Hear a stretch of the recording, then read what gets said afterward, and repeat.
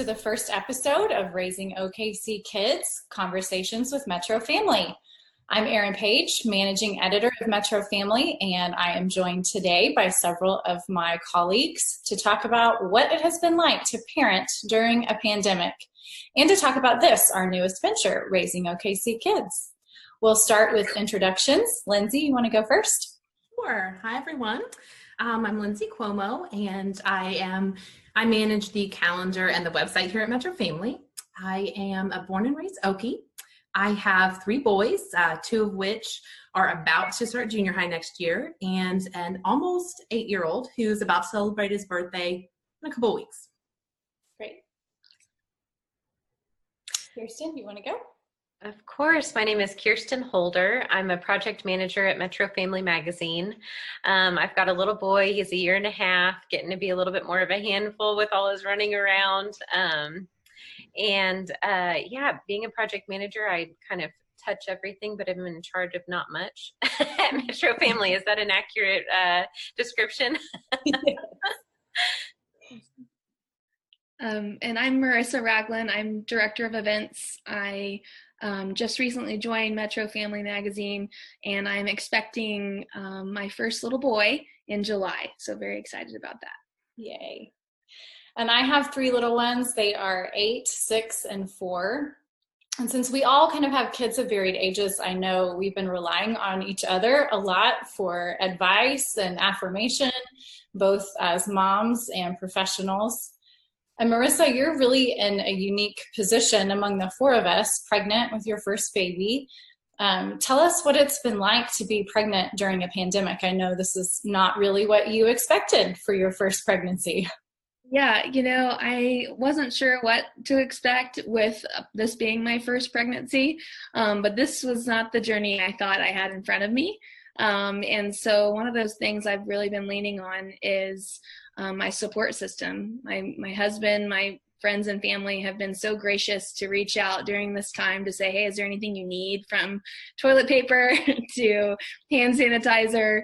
And my husband's been doing all of the shopping, the grocery shopping, any little errands we have here and there. And so I don't miss that per se. And so it has been a blessing in that way, but we just try to take it month by month. Our doctor has been really great to help us really digest the new information, try not to get overwhelmed and be reading from multiple sources, really try to focus in on who I'm getting my information from. And so it's been definitely an uncharted course, as it is for so many people. But at the end of the day, I know my body's preparing to do something that millions of people have done before me. So just trying to calm myself in that truth. So.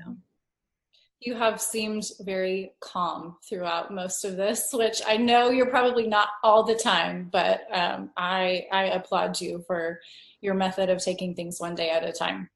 Well, thank you. I appreciate it. And then Kirsten has Jimmy at home, and you, like you said, have been trying to entertain a toddler while also working. And you have talked about having to kind of redefine what productivity means for you during all of this. How have you been able to do that?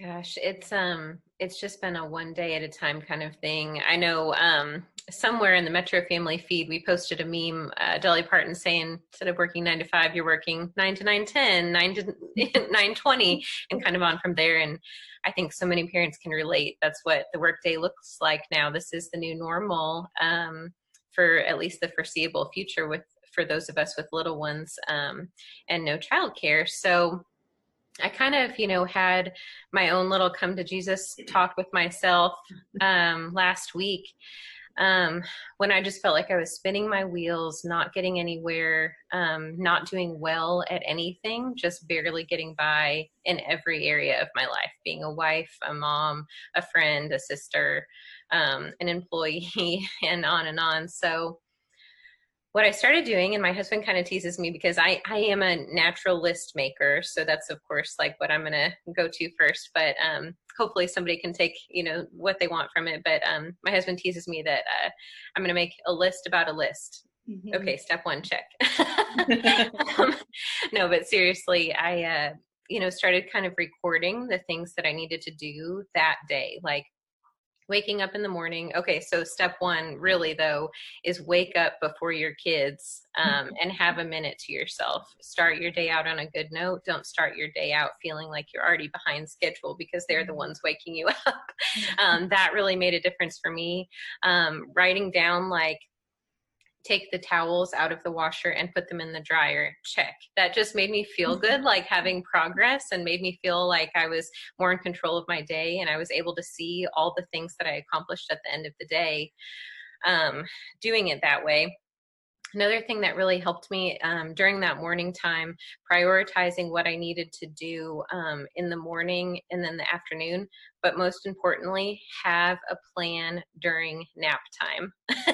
Yep. Don't wait until nap time gets there to be like, okay, what are all the things I need to do today? Like, already have a plan in the morning that I'm going to, do some things while I'm kind of entertaining my child and I'm able to get some things done. And then when I get to nap time, you need to be able to go, go, go. So all of that to say, kind of taking some time for yourself, taking some time to plan, and then being able to reflect at the end of the day on what you were able to get done, even if it's small things, even if it's like making your bed that day. That was last week for me. That was like, okay, I made my bed today. That's the one thing I did. It's okay. Having some grace with yourself, I think, is really important right now. That's a huge tip, and I think that's something that we have all struggled with and are all it's like every day you have to start again to give yourself that grace. I know we're all really good at giving each other grace, but we're not always good at giving it to ourselves. So I love that. I think that's been really important. And then Lindsay, you and I are kind of in the same boat here. You're working while also helping your 3 boys with distance learning. What's been the most challenging for you in all of that? I would have to say the mom guilt. Am I doing too much? Am I doing enough? Will they fall behind? 2 of mine are going to junior high next year. So we have this big transition looming, and I'm just, I can't help but let those worries sneak in that they won't be ready. So that's been really overwhelming.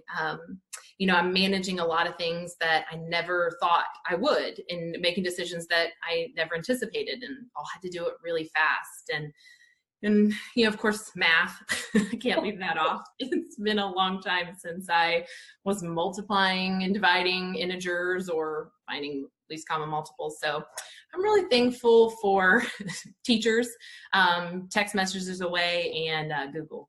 Very thankful for Google. I'm right there with you on the guilt and questioning of myself. So on the flip side, what is something that you guys have each found yourself being really grateful for during this time? Marissa, we'll start with you. Yeah, I would say I'm grateful. My life's about to change drastically with the birth of our new baby boy. And so this has provided us, my husband and I, with a lot of quality time, whether that be movies on the couch, to dinner. We're taking things day by day. The pace is very slow. And so just, more quality time is really what I'm grateful for. I love that. Kirsten, what about you?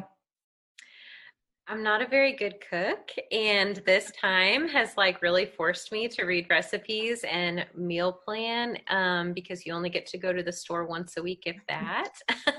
So it saved us a lot of money, and it's made me a little bit more confident in that skill, maybe. I've only burnt the rice once, so we're good. Yay, that's a win. Lindsay, what about you? I'm grateful for the creative ways we've been able to stay connected, in our house and, with our extended family. I was telling my husband the other day, when he was at work and we might be messaging to each other to ask questions, like we're in the same household, but yet at times it feels like we're worlds apart, just because there's so much going on. But we've had, family drive by and say hello, and done the FaceTimes and Zooms.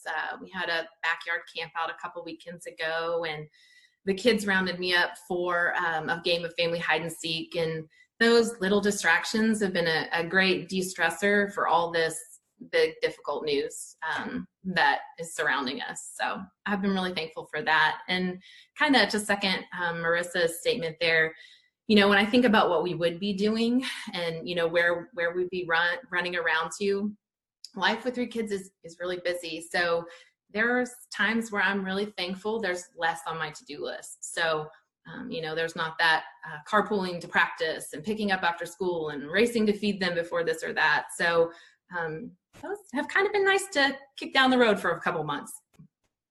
That's great.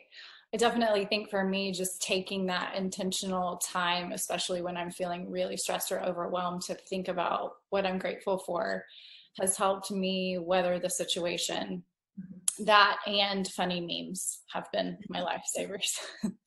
And we found a lot of people just like us, a lot of other Metro parents who engage and connect with us. That's what they're looking for too, that camaraderie, some humor, affirmation. Lindsay, what have you noticed our parents really gravitating to in terms of content? Erin, you're so right. We need connections. Parents are at home and this is hard. They're doing the best that they can.